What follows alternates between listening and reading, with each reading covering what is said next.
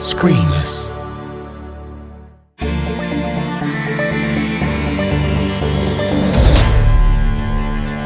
Making a soundtrack. Opening scene and action!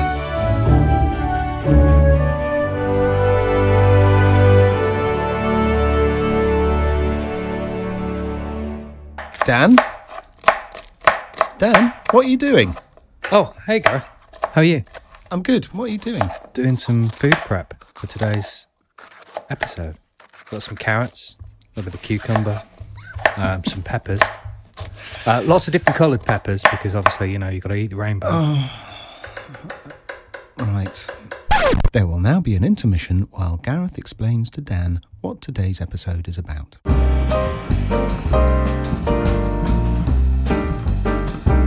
Right, yeah, so we're going to edit that bit out then. Yeah, okay. Yeah, great, okay. Okay, welcome to today's episode. How are you, Dan? I'm good, thank you, Gareth. How are you? I'm very well. I've moved into my new shedio. Yes, I can see. So that's it, really. Yeah, No I mean, other news. thanks for listening. See you next week. Bye. You, Dan, though, you have... I can't actually see your head. No, I'm hiding. You've given your studio a lick of paint. I have, yes. And so there is quite an echo in your studio. So you're using a big shield. I have thrown a blanket over my head and cut 2 eye holes, and I'm just hoping for the best. Yeah, no, I'm using a reflection filter because I've taken pretty much everything out of the studio, obviously, to paint it, and it just is a bit boomy and echoey and ooh. So yeah. There we go.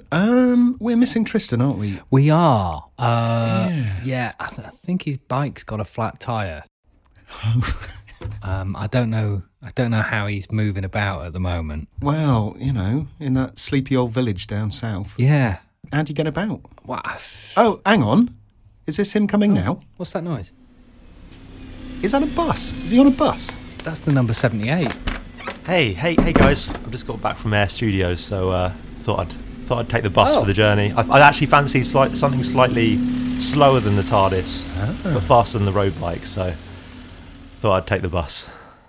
Very nice. Very nice. No, it's an expensive form of travel, a bus. I tried to go down from Folkestone to Hythe not so long ago, and I had to take out a second mortgage. And it's literally about 3 miles. In today's episode, we are talking about the copyist. Tristan, what is a copyist? A copyist is someone who sets the parts for the orchestra. So you have the main score, which the conductor reads from and everyone in the control room. And then you have the individual parts, which the players play from. And the copyist is in charge of making sure that all the parts are very readable and that everything, you know, can be read. It can be sight read, essentially. Yeah. So the orchestrator has prepared all the different parts for the orchestral players, and so it's the copyist's role to make sure that everything's as it should be, printed out and ready for the orchestral players to play. Exactly. So Tristan, who will you be speaking to this week who has the job of copyist? We are speaking to the industry's favourite copyist, Jill Streeter. So you've worked with Jill before, is that correct, Tristan? Yeah, a couple of times before in the past. You know, it's just great to work with someone who is so efficient and organised and gets on with it and just knows exactly what to do straight away. So it's, you know, always a pleasure working with someone as experienced as Jill. I think that comes through in the interview as well. She's clearly someone who knows the job inside out and seems to know the best way to do it too. What's actually interesting about these episodes is that several trends are beginning to appear, and one of them is great communication, which is obviously imperative on every job. And from my own experience, any job that hasn't gone as well as the rest has always been down to miscommunication and poor organisation, and those are just two keys to the whole process. Yeah, I fully agree. And Absolutely. One other thing that comes through, which the communication is entirely connected to, is time. You know, a minute of time in a recording studio costs a lot of money, doesn't it? So yeah, I think people think it's a bit of a cliche, don't they, that time is money, but it really is, especially in this line of work where, like you say, studio time is just ridiculously expensive because you've got so many people to pay. You've got to pay for the studio time, you've got to pay for the engineer's time, the players, the conductor. This all starts racking up, and before you know it, you've blown thousands. It's a hell of a lot of money. Okay, well, shall we go behind the scenes to listen to Jill's interview? I seem to have prepared a lot of crudités. Anyone want some veg to go with it? Oh, before we do that though, Dan, I understand you have some fascinating facts about Jill. Oh, I do, yes. Okay, so for episode 3, here we go. Fandango! Jill has been a copyist since 1996, working with a huge range of clients on such diverse films as Wonder Woman 1984, Jojo Rabbit, Godzilla King of Monsters, Aladdin, The Iron Lady and Enola Holmes. In 1990, Jill trained as a trapeze artist and toured the world with John Malkovich's Circus of Wonder. She studied music at the University of Surrey and graduated with a first. She was also principal oboe for the Adelaide Symphony Orchestra, but gave up because she found the commute from Surrey was a tad too long. Her favourite colour is Sang de Beurre, her favourite biscuit is the Humble Digestive, and her dog wrote all of the screenplays to the Fast and Furious franchise.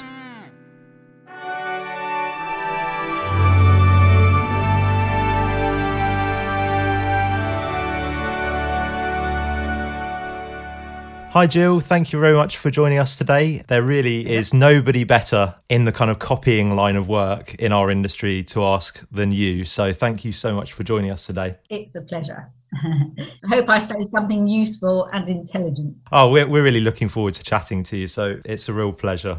Can you run us through what a copyist does and what a copyist is, and the difference between maybe dealing with the parts, and you mentioned music prep and printing? Are you able to just run us through all the various elements of your job? I think it might be worth just going briefly back into the history of music copying on this, because I have to say the word copyist is an incredible misnomer in the main. I have a colleague called Vic Fraser who's in his 80s now. Now, when he began, he literally did copy, because he used to work in the Tin Pan Alley area of London, and they all used to gather in a big communal room, all the copyists, music copyists, and there'd be a chief copyist who would literally hand copy out, pen and ink, manuscript paper, the main part, and he would hand it back, and then they would copy it. Nowadays, we do very little of that. We really, really do. My initial introduction into music preparation was still hand copying, and we certainly did a lot more copying then, but even then it was different to what Vic did. We would be sent a handwritten score, so that had to somehow get into a state where the musicians could look at it and read it. And of course, just in case anybody who's listening to this doesn't really know what a score is, it's like a book with everything on it. So you've got every instrument in the orchestra is all represented on a page. And of course, that means it's pretty small because there's a lot of instruments in an orchestra. So we've got to somehow take that music with everything and divide it out into all the separate parts. And so when we were actually being music copyists, we would literally copy out each of the parts, but we did have shortcuts. We would do what were called skeleton parts, where we would copy out, say the horns might have a nice little chunk where they're all unison, so we would put that tune in, give them all that, and then we'd leave gaps for the bits where they were different, and then we would do photocopies, because at least we did have photocopying machines, and then we would actually then fill in the other parts. So it was sort of like a halfway house, really. But now, music copyist is a bit of a misnomer. It's just a historical title for us. But really what we do is music preparation. So we will take the score and we will prepare it through music notation programs and make all the parts separate. But we're not actually doing any copying. So we basically take a document which has everything for whole orchestra, and we make it work for all the separate musicians. That is it in a nutshell, but it's how we do it that is different over the last 20 years, because computers have come to stay. You've been the copyist for a very long list of blockbuster movies and all sorts of genres, from action-packed Mission Impossible series to the dramatic 1917 to the more light-hearted Shaun the Sheep Farmageddon, and so many more which we won't list, otherwise we'll be here all day. Do you have a preferred genre of movie you like to work in, or do you like the variety? I really don't mind, because in a weird way, when we're working on projects, we're looking at it almost more visually than musically. So it's not that we're thinking, oh my goodness, this is the most amazing dramatic scene, or oh, this is a fun bit of chase, in an Aardman movie. That sort of thing doesn't really come into it. And what I would say is that every single project, even when it's by the same composer, is different. And that's really because it's the team that surrounds the film that makes the difference. So although it might be the same composer, there'll probably be a different director and different music editors and different orchestrators, perhaps, although that's more likely to be constant. But so really, it honestly doesn't make a difference to me. I enjoy them all. Some are more stressful than others, but I enjoy them all, whatever the movie. And occasionally I get to see a little bit of a movie in the control room, but at the moment I don't get to even see that. So, and occasionally obviously I'm listening to the music and you think that is a gorgeous cue, so I think I must remember that one when I go and see the movie, but invariably I don't. I go and see it, I think I don't remember, when was that bit? So when you receive the file, do you ever, like say if you've got a Sibelius file, do you ever listen through to it, or are you just literally cracking on with the parts? Nope, I do not listen to it. Is that a terrible thing? I don't. There's not usually time. The average turnaround time for the music prep for a movie, and this is even when it is preparation as well as printing, because I would say that a lot of our projects nowadays do come from America, and I have good contacts with quite a few of the copying teams over there. They are very keen to hang on to their work, as you might imagine, and if it's recording here in the UK, they do the prep and I do the printing. I say it's usually a bit of a team, because there's a huge quantity of paper and organisation that goes into anything like that. If it's the preparation as well, then I use a team here. But the fact is that there's not really time. Once the film begins, once the cues start coming in, and bear in mind that they usually say, we should be able to start feeding you material about a week before the recording starts. Well, this is never what happens, I'm afraid. About 4 days. Yeah, in fact, what quite often happens is you might get a little ticky weeny little batch of cues, and you think, oh, good, it's all starting. And then there's a great big gap of several days. And then what tends to happen is you get a whole slew of cues, maybe 20, that they just dump on you like a great big sort of shed load of stuff, and then it's just so panicky there's no time to listen through a cue. No. You've spoken about the parts. In terms of the printing, how does that work? Are you able to run us through what happens during that part of the process? Well, what it does mean is that if you're going to be a serious in the studio copyist, music preparation person, whatever you like to call us, there are some key things that you need, and you need to have good printers. You also need the internet, and you need a good laptop that's not going to die on you. In fact, what you need is backups to your laptop and your printer. You need tons and tons of supplies of paper, tape, all the things that you actually need to create these parts. I should add at this point perhaps that one of the things that I am asked on an incredibly regular basis is, but why don't they just do it on screens in the studio? And it will happen, I'm sure it will. I'm sure my career will be what will be sort of dinosaur quality in a few years' time, because they will move on to screens. But at the moment, it would be a huge investment for probably a studio to make. They'd have to have all the equipment working. They'd have to have incredibly efficient internet that did not go down. You'd have to have musicians that were okay with the technology of finding the cues that they were meant to be playing. They'd have to be able to write in adjustments onto them pretty quickly and easily. So they'd have to be au fait with that. So for now, I think we're likely to be printing music for the next few years. And really what that does mean is that for several days before a film starts recording, we are printing on every printer that we can lay our hands on. I think our record is over 200 kilos of music on one film, and there's a certain composer who's out to break the record.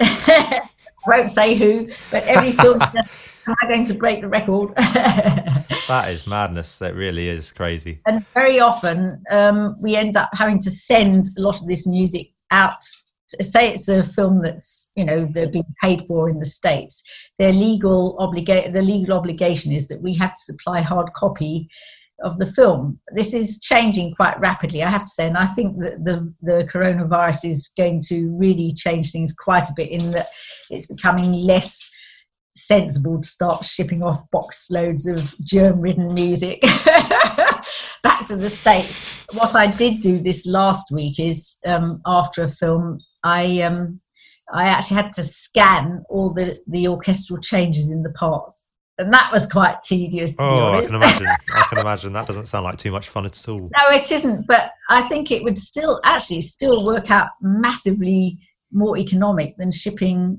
200 kilos of music or whatever, which is incredibly expensive. Never mind the cost, the environment and everything else. So, and then the music can be recycled, you see. Yeah, it's funny you mentioned that, because sometimes if I've been at Abbey Road or Ayr, I'll be near the client lounge at Abbey Road, and I'll just see your Jill Streeter Global Music Services sticker on a big, like 3 massive cardboard boxes. And I've got what is this? What are these boxes?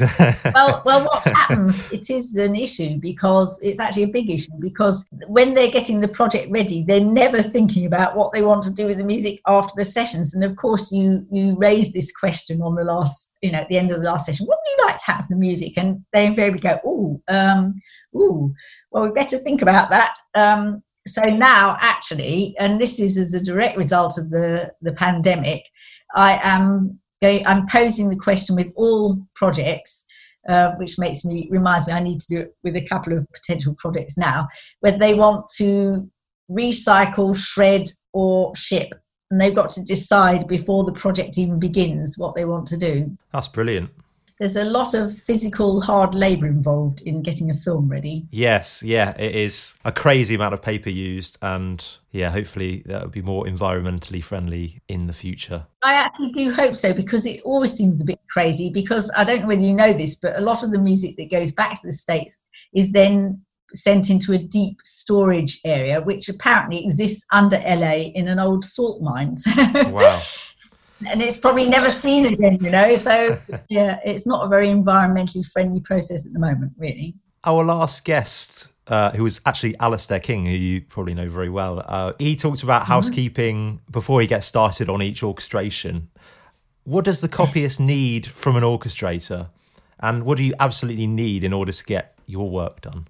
Well, the first thing I would say is you need a good avenue of communication. And it is amazing how often this does not happen. Not so much with the orchestrator, maybe. Well, it depends. Sometimes I get stuff coming through the sort of composers team. Sometimes I get it coming straight through from the orchestrator. I think that with Alistair, we do communicate well, so that's good. But it's amazing how often I do not get told who is involved in a project. And in fact, it is incredibly hard to get any sort of project title out of people. I feel you. I feel your pain. Then the other thing, which is utterly critical, and which for some reason they withhold until the last possible moment, is a cue list. That is my most absolute, completely essential thing that I really find it impossible to get really going on a project without. Yeah. I really do. What I use is, I have one here I prepared earlier, as every good copyist should. This is my Bible. Now, everything I do, every project I do exists both as paper and Excel documents. So with this, I'm just trying to think, have I? Yes, I do. Now, it looks an absolute tatty mess, but every project I ever do exists in this format. I don't know whether you can see my tatty Yeah, I can here. Just about see it. I can hold it a bit closer, but what I do is I get a cue list, which I just have to keep nagging away at them until I get one. Please can I have a cue list? A cue list would be really useful. I can't really get going without a cue list. Please send me a cue list. They send me a cue list eventually. And the first thing I do is this book is very, very good, because it's an ongoing changing document, because I don't really can see. It's got these things so you can take the pages in and out and add pages, take and everything. It's utterly invaluable. I make a list, which I sort of showed you then, really scrabbly, scrawly, because there's never any time. By the time they send me all the cue list and everything, there's usually maybe 3 or 4 days left before they start recording, maybe 5 if I'm lucky. I make a list of all the cues as they have it on their cue list. It might change, but I sort of go for broke and put everything down. And then down the side, I put all the instruments that are booked. Now, this is the other thing that's critical. As well as having communication with the orchestrator, I have to have communication with the person who's contracting the orchestra. Because although I will tend to get a list from the orchestrator as to what is in the lineup, it's amazing how often it differs from what the contractor has done. And also, they're usually a little bit sort of lacking in giving me the details, such as perhaps as a double of an instrument which you might not expect. Say maybe the trumpet suddenly doubles flugelhorn or something like that, or certainly the flutes might have a variety of instruments with them, and they haven't mentioned any of those. So I'm then in constant communication with the contractor and with the orchestrator. Once I've written my list of instruments down the side and I've got my cue list, the other thing that I need to discover, and I might discover this from the orchestrator, but it's more likely I discover it from somebody else, again by a lot of asking them time and again, who will be at the sessions and who will need sets of scores. This is actually a hell of a lot more critical than they ever seem to realise, because it's a big part of the project is producing the scores for people to look at. Yeah. Obviously, the conductor will have a score. Obviously, the engineer, well, I say obviously, sometimes engineers don't, but engineers tend to have a set of scores. There's the chap who's operating the Pro Tools rig. I give him a little score because he needs to know what speeds things are at and make sure it matches with what he's got. But then you've got all the other people who might need a score. And depending on the project, it might be anything up to, well, I think the most sets of scores I've ever done is about 13. I think there might. And it takes a long time to do, doesn't it, the scores? Yeah, it takes a long time to do. And if I do not get the full details of who's likely to be coming over at the beginning, it makes it a lot more arduous to then go back and do more sets of scores. So I do really push them to try and give me a full set. I have to say, at the moment, that has been one benefit of this last, the new version of sessions, is that actually there are very few people actually in the control room because it can't be. So It does mean that the sets of scores are rather less, but certainly there are certain companies who bring over everybody, and that's when you get all these massive numbers of people who all want to score. And that is a massive amount of work. I mean, it really is. That can be, a metre-high pile of scores, Especially as you've got the conductor scores are usually taped, aren't they, to minimise noise. And then you've got the bound scores in the control room. And the taped scores take so long to do when you've got a big stack or a high amount of cues to get through. It depends if you're the queen of taping or not. Excellent. We are quick. We're very quick with taping. I do a lot of it, and my colleague Annie is often sitting there taping away, and it's her favourite thing to do. She loves taping scores. So, and when I'm actually doing stuff for my home office, I have got my partner Richard. He does some score taping. He's absolutely immaculate. He does the most beautiful job. He is slower, but I take off the time in terms of what he might put down. Anyhow, but, certainly taping is a skill that is it's something that most music copyists are not terribly good at, and actually it's one of the most critical things you do need to be good at if you're going to get anywhere. So It's all about the practicality things more than the music, I'm afraid, when you're a music copyist. It really is. In your notation software, do you work within your own template, or are you working directly from the orchestrator's notation software file? Really, it's a mixture. If it's something like a show, because we do shows occasionally, then we tend to import things into our templates. If it's a film, it's easier to work with what we're sent, because quite often there will be a whole team of orchestrators. They might all use different versions of the program.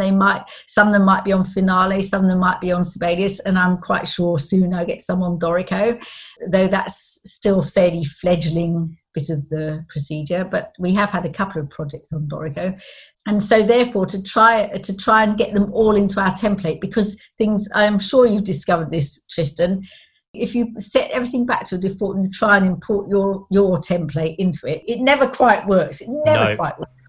Yeah. So what actually I tend to do, if there's time, is I will make the main orchestrator's template work for us, and then I'll create a new style and then carry on from there, rather than actually trying to impose our sort of template on everything. Once I've sent out the copyists, they then sort of make it look. We do try and standardize really to a large extent how the parts look, but you know, for instance, you might get sent a score where they've used weird fonts. Now that is something I advise them not to, frankly. It's much better to stick to very standard fonts on all these sort of things, because otherwise you can open it up and it'll be gobbledygook. Yeah, I've had that a couple of times before at a session. You know, you're sent in as a kind of music librarian, and you open up the parts and you're like, oh man, this doesn't look good.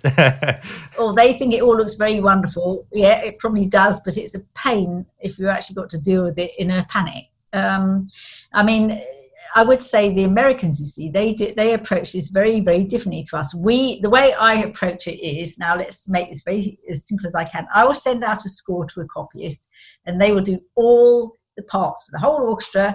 They'll set it all up. They will set up the printing for, if it's a Sibelius file, you can set up all the printing so it's really quick to print. Or they will certainly always do a set of PDFs, because everybody wants them now, and they'll send it back. In America, because they're working in an office setup, they actually tend to effectively do what we used to do all those years ago, and all the parts are separate still. They very, very rarely use part of the extraction process so that everything's all in one file, which is what we do.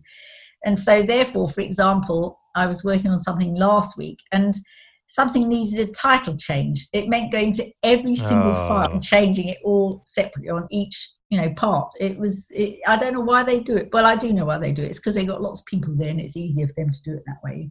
So they have a sort of template, and they do import their stuff into their house template, but all separate parts. And it's quite interesting because the composer and the orchestrator both have a signing off process. And obviously the copyist is basically the last person in the chain before the orchestra sits down with the parts. Is it common for you to use a proofreader of some sort, or do you literally just ship it out and it's on the stands? Not now. Again, this is somewhere a way it differs between America and here, really, because they've got this office setup. They usually have a couple of people who are designated proofreaders, which must be the job from hell, actually. But here in the UK, it's much trickier, because obviously we're all doing our bit in our separate offices. If it's something where I am worried about it, certainly if it's something which has been input from, a handwritten score, which is really quite rare now. Yeah. In fact, it's probably now one client who still will send handwritten scores. And actually, he likes to do it so that we input everything, and then he likes to proof it, because he likes seeing it on the page input, but he doesn't like doing the inputting. So there used to be another orchestrator who would always do his scores, very complicated, really, scores by hand. And then at that point, I would have them input, and then we would proof each other's. I'd send one score to another person so they weren't looking at the same thing, and we proof it that way and spend some time doing that. But I do not have designated proofers. No, not in the main. What expectations are there from the orchestral players? I think in the main, musicians are incredibly long-suffering, actually. They put up with all sorts of terrible-looking music to play from. But I have expectations of what it should look like on their behalf. So my main gripe with a lot of the stuff which I see scattered around studios and things is that in the main, people do not think about how hard it is for the musicians seeing it from a distance. They're sort of like this or whatever. And they're several feet away from the stand. And unfortunately, a lot of the defaults for Sibelius are really set up for classical templates and performances and pieces. And the thing with the recording is they have one chance to get it down, and maybe two if they're lucky. And therefore, we owe it to them to make it as clear and in their face as we possibly can. So therefore, I was actually chatting to some young students the other day, and I said, what size do you do, when you do some parts for players, what size do you make it on the page? And there's a sort of measurement system on, say, for instance, Sibelius, one of our notation programs, and they said, oh, well, we make it 7, which is actually quite small. And I said, well, and the other one said, oh, maybe up to 7.5. I said, well, our standard orchestral size for the stave is actually 7.8. And they both went, oh, really? Because it is actually quite large. But the musicians love it because it's so much clearer. And the other thing is, I've got glasses, you've got glasses, everybody's got glasses. We work long hours, we're staring at screens, we're staring at music. People's eyesight, I think, tends to go quite quickly when you're in the music business, and therefore the bigger is better. The other thing that they do say words about is if it's all cramped up, if there's nowhere to write stuff, and they will definitely have a bit of a moan if there aren't bar numbers every bar. For film recording, this is absolutely essential, totally essential, because they just get, can we go from bar 28? If it's in the middle of some horrible mass of bars with no bar numbers, they've got to go. Time is money. That's always been the motto within the music business, and it's still very true. There used to be actual nibs that went with pens called time is money nibs. But actually, within a recording session, each minute that is wasted is a lot of money. So the clearer we can make things for them, the better. What tips would you have for copyists entering the industry? I was going to say don't. Well, no, the thing is, I've absolutely always enjoyed doing it since the very first time I started doing a bit of copying till now. I've absolutely loved it, and I've managed to make a career out of it. However, there've definitely been phases of feast and famine. There've been moments where you think, oh, what am I doing? Should I be training for something else? And the trouble is, it isn't getting any easier. It really isn't getting any easier, because certainly even in the last 20, on my emails I've been doing music prep for 37 years. It probably should go up to 38 years, and actually that's true. But when I started, you'd regularly get teams of 10 copyists doing projects. Now I can actually cover most films with a team of 3 people, maybe 4. I do spread it out a bit further than that sometimes, just for fear to get everything done and to also spread it around a bit. But really, the days of massive teams of people are over in the main, really. So it means there's less of a job market there for people. I do suggest copyists, they probably need to have several irons in the fire, really, especially if they're not doing the sort of studio side of things, if they're not particularly dexterous, if they're not really going to be sort of whizzes at taping and sorting out parts and collating, and that might be a word which people, that means getting everything into the folder for the particular player. Then I'm not that likely, or a lot of people don't actually like doing sessions. That's another thing. So that means they're stuck at home doing that side of it, and really they can't earn a living on it. I don't think they can just earn a living doing that. I completely agree. And I think it comes back into that side of what I always end up banging on about, is the diversity. You need to be doing, I think the days are over when you can say, I just want to be an orchestrator, I just want to be a copyist. And maybe there are a small selection of people out there that can do that. But even if you can, it's so dangerous. I'm talking about those who are starting out now.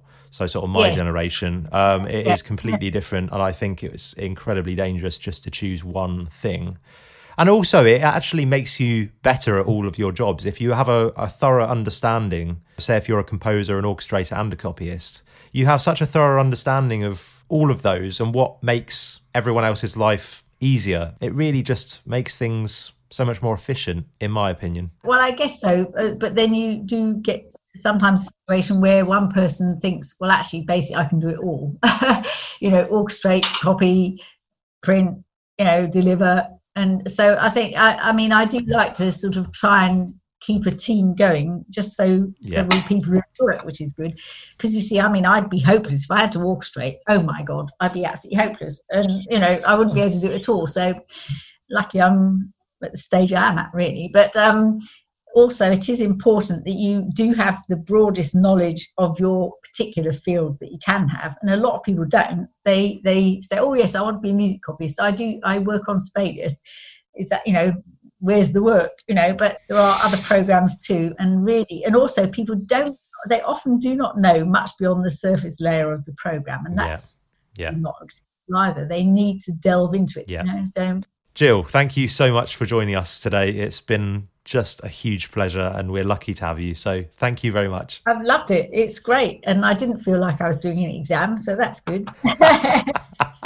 I'm glad. Thank you so much.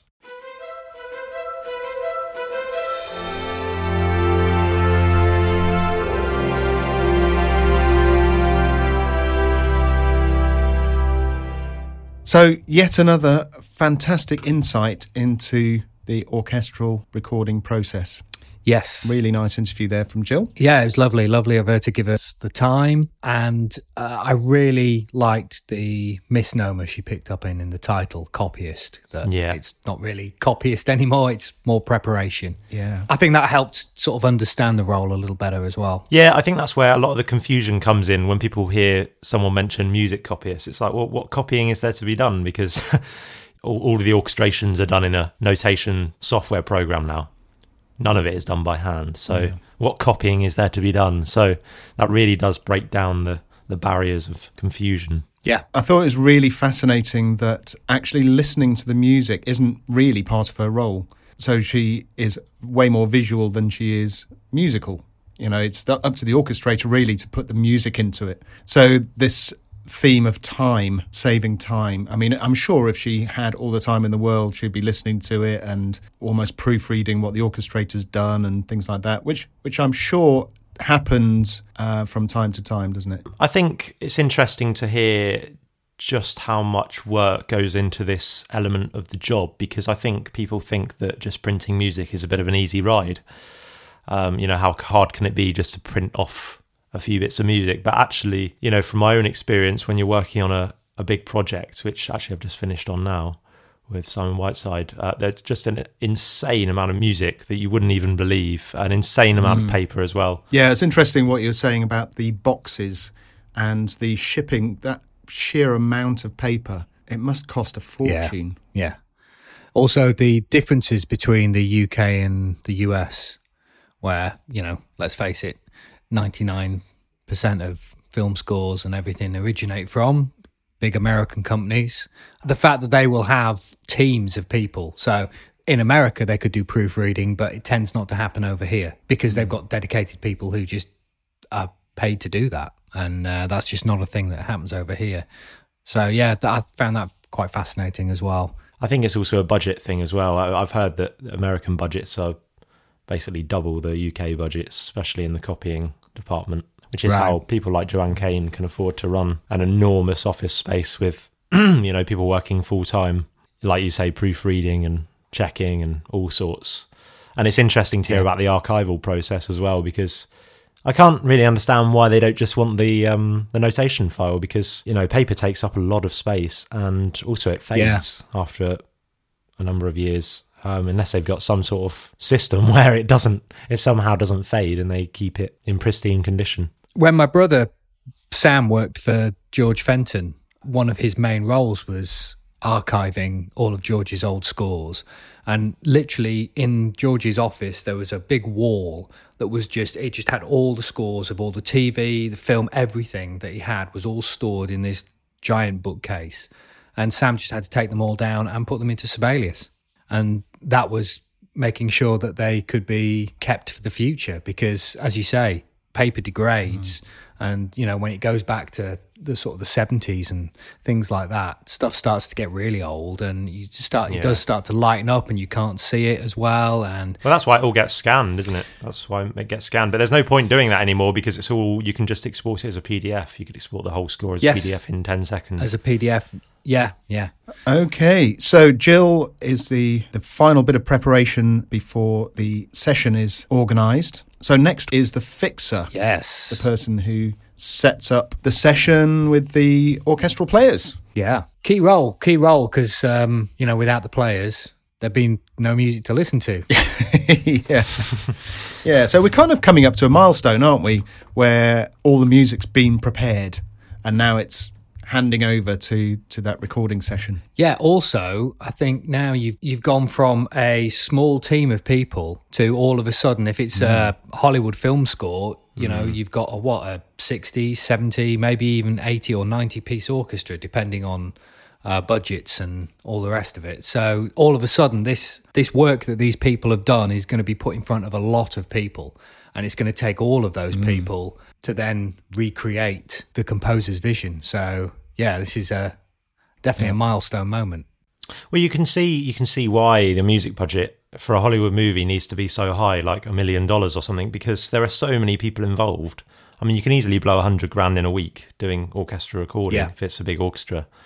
And that's just the players, you know, that's not counting the orchestrator and the copyist and the contractor and all those sorts of people. It's a crazy amount of money. Yeah. Fantastic episode once again.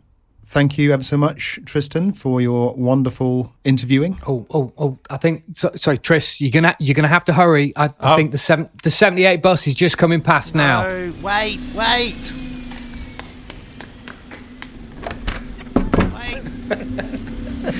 So, Dan, is that a wrap?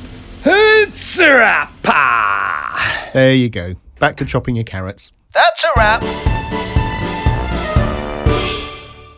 How do you find us?